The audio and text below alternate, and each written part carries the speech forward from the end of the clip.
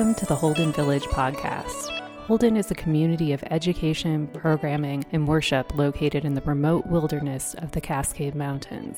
These snapshots provide a glimpse into the learnings taking place in our community. Let's tune in to this week's highlight. I'm Katherine. I use she, her pronouns, and I serve in education and programming in the village. Welcome to Food for Thought for today. I'm going to be talking about land acknowledgements. For the past few months, I've been working on researching and envisioning what a land acknowledgement for Holden could look like. And through that process, I've learned a lot about the practice of land acknowledgements, Indigenous history, and spaces where I can grow in my own understanding of relating to Indigenous issues. I'm going to be discussing themes around colonialism, violence against Indigenous peoples, and themes of trauma. So if any of that content is triggering for you, I wanted to give a heads up. To begin, I invite you to take a moment to reflect on the following question. Can you describe the history of the land and of the Indigenous peoples of every place that you have lived?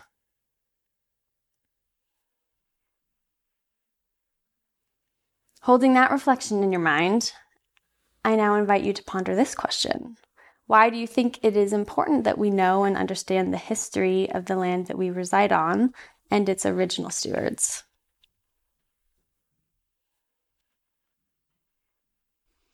So, as a nation, our history is woven with the realities of settler colonialization, including the forced displacement of Indigenous peoples and genocide.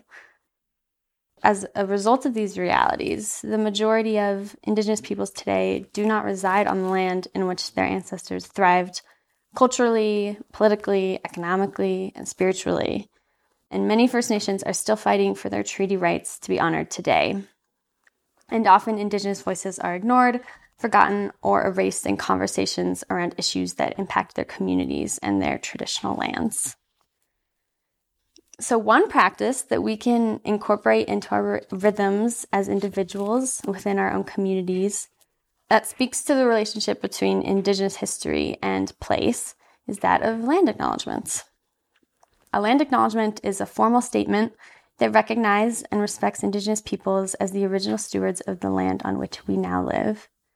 And it speaks to the relationships between our communities, Indigenous communities, and the land.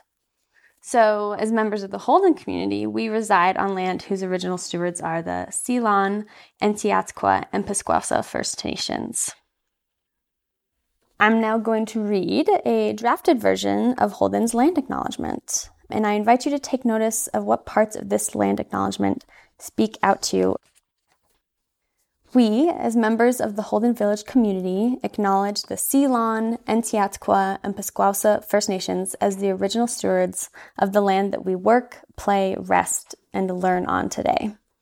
We recognize that with the ratification of the Yakima Treaty of 1855, the traditional lands of the Seelon, Entiatqua, and Pasquasa First Nations were stolen from them by the U.S. government, and that these Indigenous peoples were forcibly removed from their ancestral lands and relocated to the Confederated Tribes of the Colville Reservation near Omak, Washington. We recognize the atrocities and gross neglect that the U.S. government has committed against all First Nation peoples and the continuing harm of colonialism today. As the First Nations were prosperous for tens of thousands of years, their abundance in spirituality, relationship, and culture continues to the present and into the future. We give thanks to the first peoples that came before us, are with us now, and will come after us. Some things you may have noticed as I read that land acknowledgement, I have found in my research that there are important components to include when crafting a land acknowledgement. So the first is the names of the First Nations spoken in their traditional language whose native lands are being occupied. The history of the relationships between that land, the Indigenous groups, and government agencies. It's important to use accurate language like forced removal and genocide. And also to not only reference Indigenous peoples as part of the past, they're very much alive and thriving today, and it's important to acknowledge that. So now we know what land acknowledgements are, but what is the next step? My next question is how can we take the practice of land acknowledgements and live them out in our daily lives as individuals and as a community? As the Holden community, we must figure out how we can restructure and rethink colonial systems and white supremacy to use our resources to work towards justice and healing alongside Indigenous peoples. And as a whole, we must ensure that we put into practice the actions that we claim to be making.